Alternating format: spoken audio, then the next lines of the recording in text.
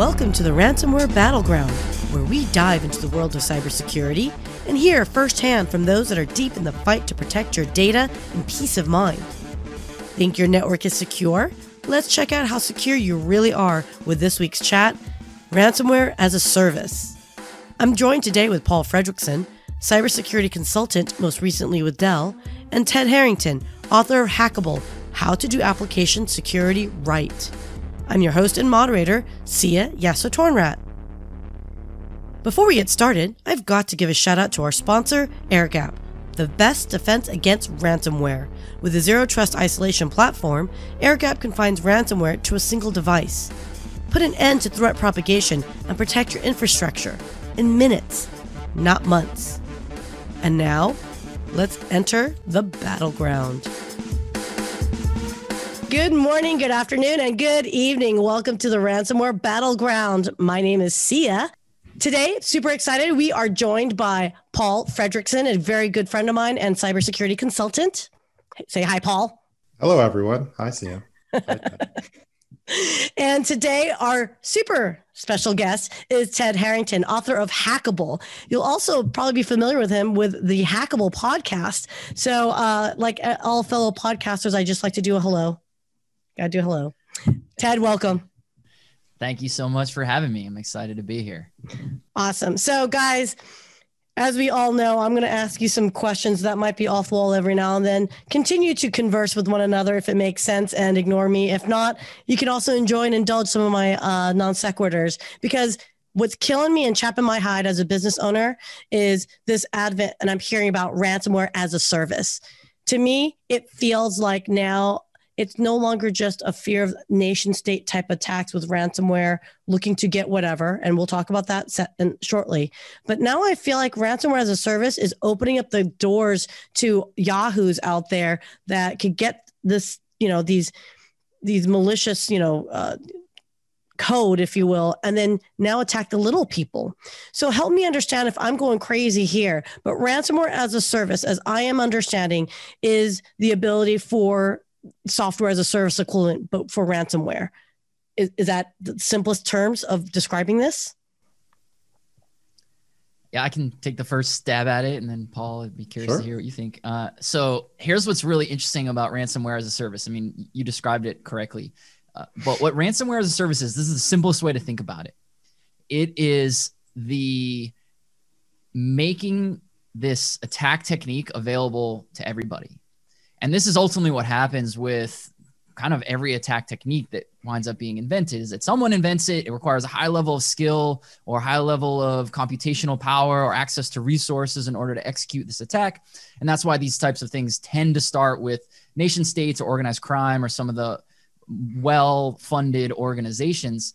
And then somewhere along the way, someone says, well, I could take this and then deliver it to a broader market where people with lower skills or lower access to resources could go take advantage of this. And that's exactly what ransomware as a service is. It's like, you don't have to actually write the ransomware code itself. You can just go subscribe to it and then go deploy your attack. So you're 100% right. It's making it available to everybody, whether or not I wouldn't marginalize them and consider the people who are going to use this just as like the yahoos out there. I mean, I think sophisticated people are going to take advantage of this too. But the point is, it becomes available now to a much broader pool of attackers. Well, to Ted's point, I mean, this is the wonder and the beauty of the internet, right? Is a new tool gets introduced, and in the beginning, it's only nation states or, the NSA or the Russians that have it, or the Chinese. And then, eventually that tool gets out there and that idea gets out there. And now everybody has access to the same sorts of infrastructure that used to only be available to, large corporations and the government. So yeah, now, I mean, it's turned everything into a service. I mean, most of the companies, they host themselves on AWS. They don't want to run their own data centers anymore. Same thing with this. It's like, I'm a busy cyber criminal. I can't be bothered, with all the aspects of this. I got to go out and figure out how to spend my money. I can pay my cyber criminal buddy here, some money, and he can make some profit, and then I can make some profit. Or she. She, correct. They. That's a cool way you framed it too, Paul. The phrase that you used, you said, I'm a busy cyber criminal, and I think people listening to this might thought that phrase was going to end differently. I'm a busy professional. It's like, oh, wait a minute. I'm an attacker. And what's really cool about the way you phrase that is a really important truth that people should take away from this conversation, which is that the attackers out there, they're just like you and me. Right. They are human beings. They have hopes and dreams and aspirations. They're working towards a larger purpose. They're pursuing some mission. And I think a lot of people think of attackers as this evil monster in a corner who just wants to see the world burn. And no doubt some of them absolutely are that, but the majority of them are not that. You know, they're trying to pursue some cause, and ransomware is one way they can pursue it. And I love the way that you framed it, that, you know, they're just like us. They're busy trying to go do something. Yeah. They just choose to use hacking as their vocation. That's their tool of trade. Yeah. But I mean, but again, that's where it goes to black hat or white hat. And what's the other one I've heard? Gray hat, red hat. There's a lot of hats. That's all you got. I'm waiting for the fuchsia hat. I'm just kidding. No. So, okay. So if we are going to go and jump into the mind of a hacker, for example, so what would motivate you if we're going to talk about us being typical hackers, what would be that motivation other than money? Money is a big one, but what else is there? Because we know there's more than that. There's more to life than just them. It could just be a business motivation, right? Like, this is my competitor's coffee shop that I want to, take down. So that I spent a lot of time in my book actually answering that exact question. Why would someone want to do this? Why would someone want to attack? And you're exactly right. A lot of people always think that attackers are just based on, they're motivated by profit. And a lot of them are. Organized criminals, no doubt, are motivated by profit. But there's a whole other collection of motivations, and ransomware can be used for each of these different ones where the money itself isn't even necessarily the point. Paul, you just mentioned one, certainly competitive advantage, or corporate espionage is typically what I refer to that as. But some attackers they just want to prove they can do it, right? It's just an exploration. Some attackers, their motivation is they have some sort of cause, like this is what hacktivists do. They want to be able to say, I agree with this, or I disagree with this, and I'm making a stance now. Some just are out for revenge. I mean, that's where certain groups of internal attackers fall into that, where they get passed over for a promotion and they're like, oh, I'm gonna, get back at the man for, screwing me over in some way. And so there's probably, I don't know, a couple dozen different motivations across the board. Well, it goes back to what you originally said, right? Like, these are just tools, and how people use tools is entirely up to what motivates them to get out of bed in the morning.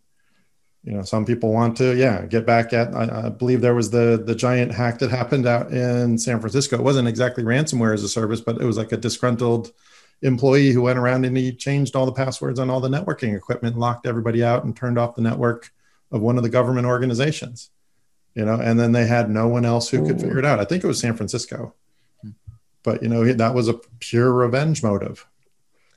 Again, that goes back to then, okay, so as an organization, I mean, we talk about zero trust all the time, right? Like, you have to assume that as long as humans exist, you have to trust nothing, right? So how does one do that then? So what kind of innovation is going to help drive to protect us from ransomware as a service as it matures?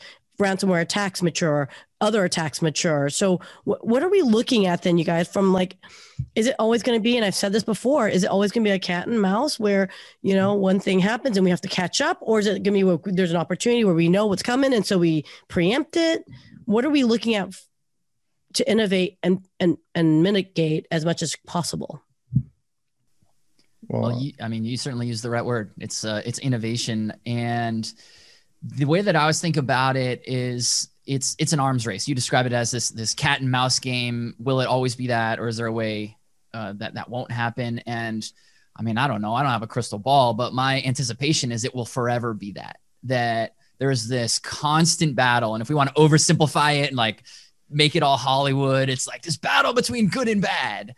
Whether or not, yeah, I mean, maybe it's that, I don't know, but there is always going to be this struggle, and each side is constantly trying to get better. And that's why one of the things that I'm always arguing, it's not like people necessarily disagree, but one of the cases I'm always trying to make is that the fundamental core to any security discipline. We're talking about ransomware as a particular subset right now, but all of security boils down to this one idea. It's about getting better. No system is ever going to be done. You're never like, security's over, done. I can go do something else now. It's like, am I better today than I was tomorrow? Am I better today than I was yesterday? And will I be better tomorrow than I am today? And because of that, that's what defenders are thinking. That's what the attackers are thinking too. And I just don't see a scenario where that battle stops. No, it's definitely an offense versus defense type of a situation, right? Where it's like when the offense approves, then the defense has to approve. And there's, quite a lot of discussions going on right now, and even on the nation state level because of the SolarWinds hack. We meaning, the United States, for lack of a better term, they spent all their money on offensive technologies. And, some articles are reporting, to the fact of 10-1 versus, offense versus defense. And it's the defense that needs to be strengthened across the board to have a chance, at these kind of ransomware things, because it's no longer that they're only going after the very large companies with the highly valuable companies. They're going after everybody now because everybody is reliant on information technology, and it's an evolving landscape, unfortunately. And then that's what really keeps bringing it back and concerning me is as we move to a connected world, right? We're talking about IoT, everything. It just, again, if I'm going to, let's say for my home, let's be selfish and be home. And my home network is now becoming what should have been a 10 node network. Now it's like 150 nodes because everything's connected now, my toaster and all that stuff. How does, excuse me, how does one even think to protect themselves? You, as a home user, I'm not going to, I got a basic firewall, right? But, and I got some software that sits on my, PC or the laptop. We can't expect everyone to have the same layers, security, always on top of their patches, security patches and updates. Is there going to be a place where maybe somehow it's centralized for these types of deployment where you've got your basic homeowner who's got, critical data? To interrupt you a little bit, you kind of did the perfect lay-in for zero trust, right? Like you're now to the point where your home network is as complicated as, the beginning networks of large companies where they just had a switch and a firewall, and everybody has 3 devices, like I'll have an iPhone, an iPad, Apple TV, we'll stay Apple centric here, I'll have my Apple laptop. So you can have this multiplication. Sorry, I'm just having fun with Sia because I know she doesn't like the Apple product so much. But it's like she said, you can have 10 devices per person easily, and it's now to the point where the only way, nobody has the interest. To me, it's the interest of the home user. They don't care. They just want, they want to be able to play whatever they want on whatever device they want. They don't want to have to think about security. And, unless each of the devices themselves take care of the security, they're not going to do the security integration work because that's hard. That's, I've made a career out of doing that stuff. That's, nobody, even companies don't want to do that or pay for it. Right. So, that's why I think the Google Chromebook is the example I always give people. They don't want to think about security. They just want to know, hey, if something goes wrong with this Google Chromebook, I can just blast it away and then download the new version of it. And all of my important settings are kept up on the Google Cloud. And then I can have essentially a new laptop because that's the old IT crowd joke of, have you tried turning it off and on again? And that's unfortunately when you don't want to deal with complexity and you just want something to work, that's what people want. Well, I think, okay, if you're asking for convenience and you're willing to connect up your home, like the home Nest or whatever type, I'm not picking on Nest, but that's what I'm seeing. Google product. We're on point. Okay. So, but it's not always like, as we were talking about this, though, it seems to me, if I were to if I'm going to be a affiliate of these ransomware as a service and I go and attack folks, help me understand yes, I know we all talk about, oh, I want to get access to your bank accounts. But what else could there, as a home person, I can relate to and say, like, no, they're also looking for this in your house? Is it like passcodes, passwords is my first guess? Well, you could go to the creepiest example, which are I think it was actually up in Dallas where they had one of those security tech guys. I forget which company he was talking about, but he was pointing cameras at people and then filming them without their knowledge. So I don't know if he was compromising the devices, but there was the Ring doorbells, and I think a lot of those other ones where they were IoT devices, right? And they got hacked into, and you can use that information for whatever purposes you want. Yeah, I think the sort of prototypical example to be worried about, there would have been 3 that I would mention. Paul, you just mentioned one, which is privacy. Certainly that's probably the thing that's going to hit anybody the hardest, right? Is someone looking at me? Is someone listening to me? Those kinds of questions.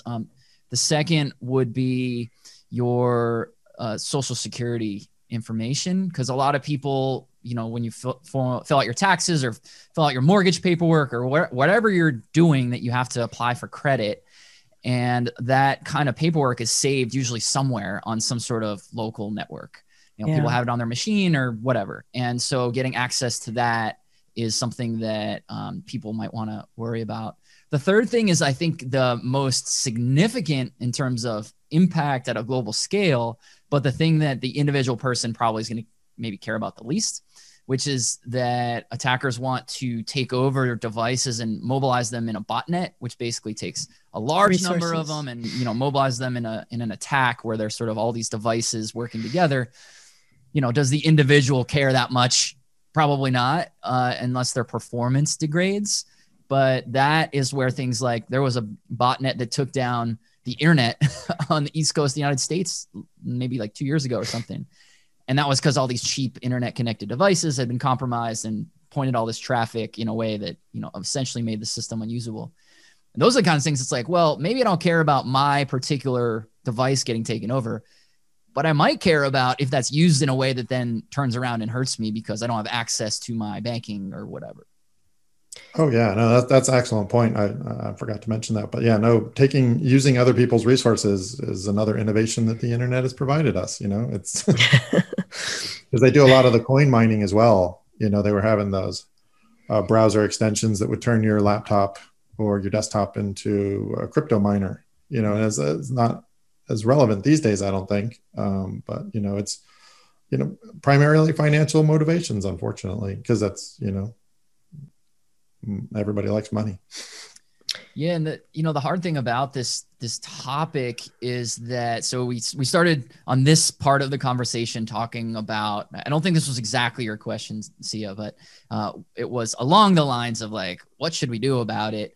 Or whose responsibility is? I can't remember exactly how you phrased it, but the thought that was going off my head at the time that we're sort of circling back to right now is really the responsibility to this. Cause I totally agree with Paul that the average consumer is, even if they really want to go change their settings or whatever, like, are they going to really be able to set up their home network appropriately? And I mean, probably not. Even people that work in information security have a hard time with that because they just focus on other things.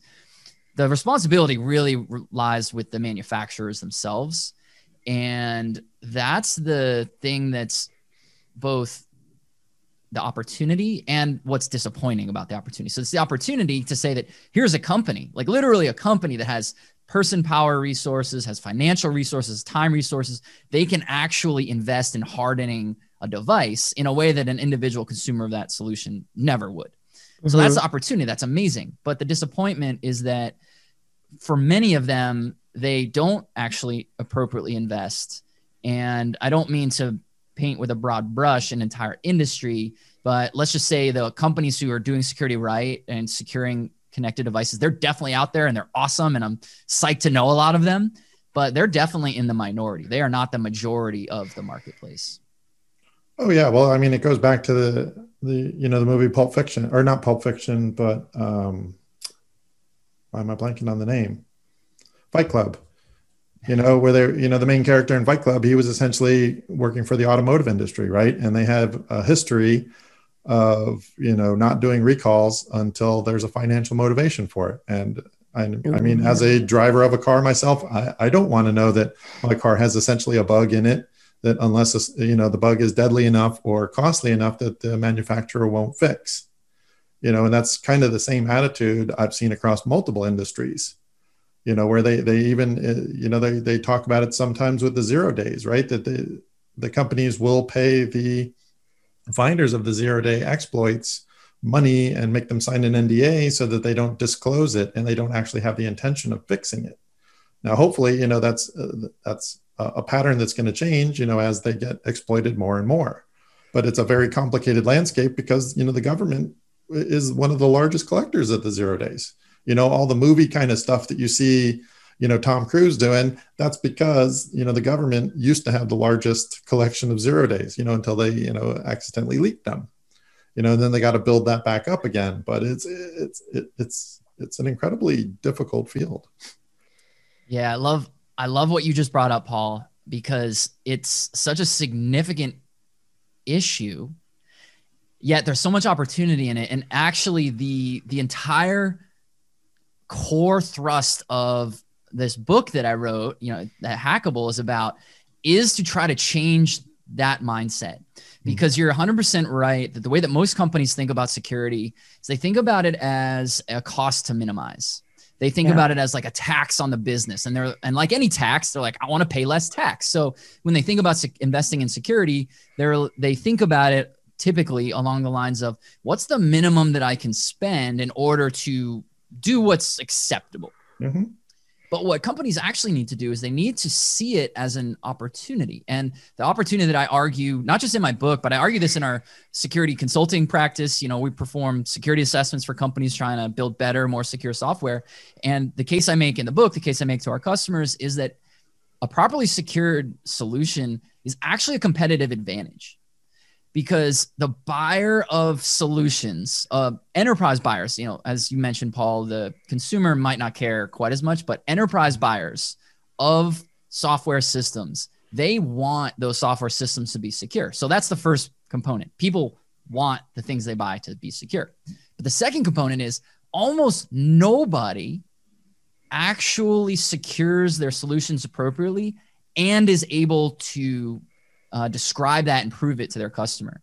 And that was one of the things I was researching in my book. I actually put some statistics to it, and it showed that of the enterprise class apps that I looked at within the scope of this small little study, only about 4% of them actually did security right and could prove it appropriately.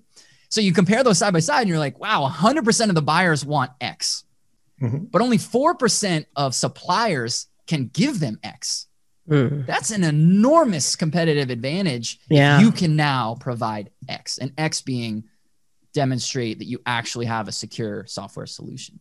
And so that's kind of one of the mindset shifts I hope people walk away from today thinking differently about that, because Paul's 100% right. Most people say, well, unless there's someone with a stick hitting me saying there's a penalty coming, they're not going to invest in it. Let's say, hey, instead, let's put the carrot over there that says, let's get after that carrot because it's going to get us more customers faster. But okay, can I just argue though that, I'm sorry, Paul, but could it be argued though, if you say like, yeah, we are working with software providers that we know is secure, they've done their due diligence in the development. If I were a hacker, put my hacker hat back on, I'd be like, haha, target, challenge accepted. Don't you think a little bit of the, do we have to be careful if we're going to be doing that, where then you are putting yourself out there as a target? Or are you always a target and it doesn't matter? You're always a target. You're always a target. And here's a strategy that does not work. Sticking your head in the sand. Well, if I say nothing and do nothing, somehow like I will be okay. That's never, ever going to work. But you do bring up an important nuance, which is so there's two parts. You have to secure your solution and then you have to prove it. And part of proving it means you have to actually do that correctly. Mm-hmm. And what a lot of companies do incorrectly is they try to hide behind a lot of stuff that is nonsense, that is just straight up incorrect, or does sort of attract the people to say challenge accepted. So a lot of companies will say things like, oh, bank level security or military grade encryption and stuff where it's like, what? It's like the metaphor is It's like if I drove, like a cheap Hyundai and I said, check this baby out. It has Rolls-Royce grade tire pressure. You'd be like, are you trying to say your Hyundai is a luxury car? I'm like, Rolls-Royce grade, baby. And it's like, it has, okay, maybe that one detail is shared, but it really doesn't support the claim. And so that's a key part, is you have to actually be authentic about what you're doing. And companies are doing it right. They're not saying we're unhackable. That's why I titled the book Hackable, because I'm like, what's the opposite of unhackable? And so you're not saying unhackable. You're saying, look, these are the things we're doing. Here's how we're doing it. Here's who we're working with. We're not claiming that we're like bulletproof, because nobody is, but we're going above and beyond what everyone else is doing. Well, it's what I used to call checklist compliance, right? Like, oh, I'm safe because I bought these 4 different products. And mind you, I've even seen in some cases where they bought the products and, improperly configured them, that actually made themselves even a bigger risk than they were trying to get away from in the first place. Because it's a systemic issue, right? You can't, and that's a big problem of the security industry, which I'm sure you mentioned in your book, is that everybody keeps trying to solve a systemic problem with point solutions. So you have millions obviously exaggerating, but you have tons and tons of these different point solutions that, as working together systemically, don't do what you expect them to do. And it's a process more than a silver. I like to, living here in Texas, I like to use the silver bullet versus lead bullet. Everybody is selling the silver bullet. Like, you use my silver bullets and it'll get rid of all the bad guys, where it's more like, no, you need to shoot a lot of different tinier lead bullets, and then in a coordinated way to get to get at the problem. So, okay, sounds like very clearly, and we all know this, it's not just one, there's no magic bullet, like, as you say, to solve it all. It's multi-layered, it's got to be concerted, orchestrated. Can I ask one question that I didn't even think about this? And this is a very rudimentary question, and stop laughing at me, I know you're going to. How does one know they got exploited? Like, how do we know at that point of like, we just got hit? What's that recognition point? What typically is it, you guys, that lets us know when something's gone down? Do you guys know? Well, the unfortunate answer is it depends, right? Like the solar, because we'll pick on SolarWinds, because that's probably going to be the theme for the next year or two at least. If that keeps on giving, thank you. If it does, that was only publicized because FireEye got caught up in it, right? And FireEye happens to be the company you call when you get hacked. So they published their stuff, and then everybody else said, oh, wait a minute. These people have been in here for, 9 months or whatever it was, the majority of 2020, and it was disclosed in December-ish, so they wouldn't have, I guess the dirty secret is, and I learned this when I was doing a lot of healthcare consulting, is they don't talk about when the breaches happened. Unless they have a regulatory issue to report on that, right? Because it damages your brand. So a lot of times the companies, if it's a small enough financial loss that doesn't destroy them, they'll just accept it and try to put it under the table. Mm-hmm. They won't actually mention it to the rest of the world, even though, if they had actually mentioned it, then other people would have been able to, protect against it. So it's unfortunately not a clear answer. Yeah, it usually isn't an outside force, right? It's like you read about it in the news and you're like, that's my stuff. Okay, great. There are tools that indicate when maybe data has been exfiltrated or things like that. But yeah, I agree with you, Paul. It's usually someone else tells you. Oh, that's so frightening, which goes back to, I guess, call me the tinfoil hat. Trust no one. And, everything that you see, you have to question, which is kind of a sad, Well, that's zero trust in a word right there, right? Like, trust no one. That's the premise of it. Have no devices, trust the other devices. Because that's, they always talk about lateral movement once you get into a network, right? That's right. And but once you see that trigger, but having that ability to, we've talked about, props to Air Gap because they are a sponsor, the ransomware kill switch, for example, right? Is it something where, and it's not necessarily just Air Gap, but in general, if you have that kill switch, once you get that trigger, you recognize something's happened. there is a value to be able to shut everything off at that point in time, either that device or network or whatever, right? Or segmented network.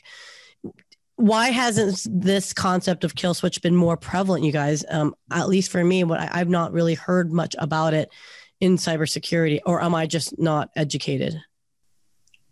Well, no, it's a very difficult problem. Like if you know, just trying to do, let's turn it around, right? Like just a large company trying to do updates to their laptops, right? You can't get there's always an expected number of, individuals in the company that won't have the most up-to-date security stuff on there. So eventually at some point you have to cut them off and force them to do the security updates, because there's always hey, we'll make fun of the Apple phone, right? Hey, I see you have a security update. Do you want to put it now? You're like, no, I'm busy watching YouTube. I'm the worst for that. I'm the worst. I'm guilty. I get it.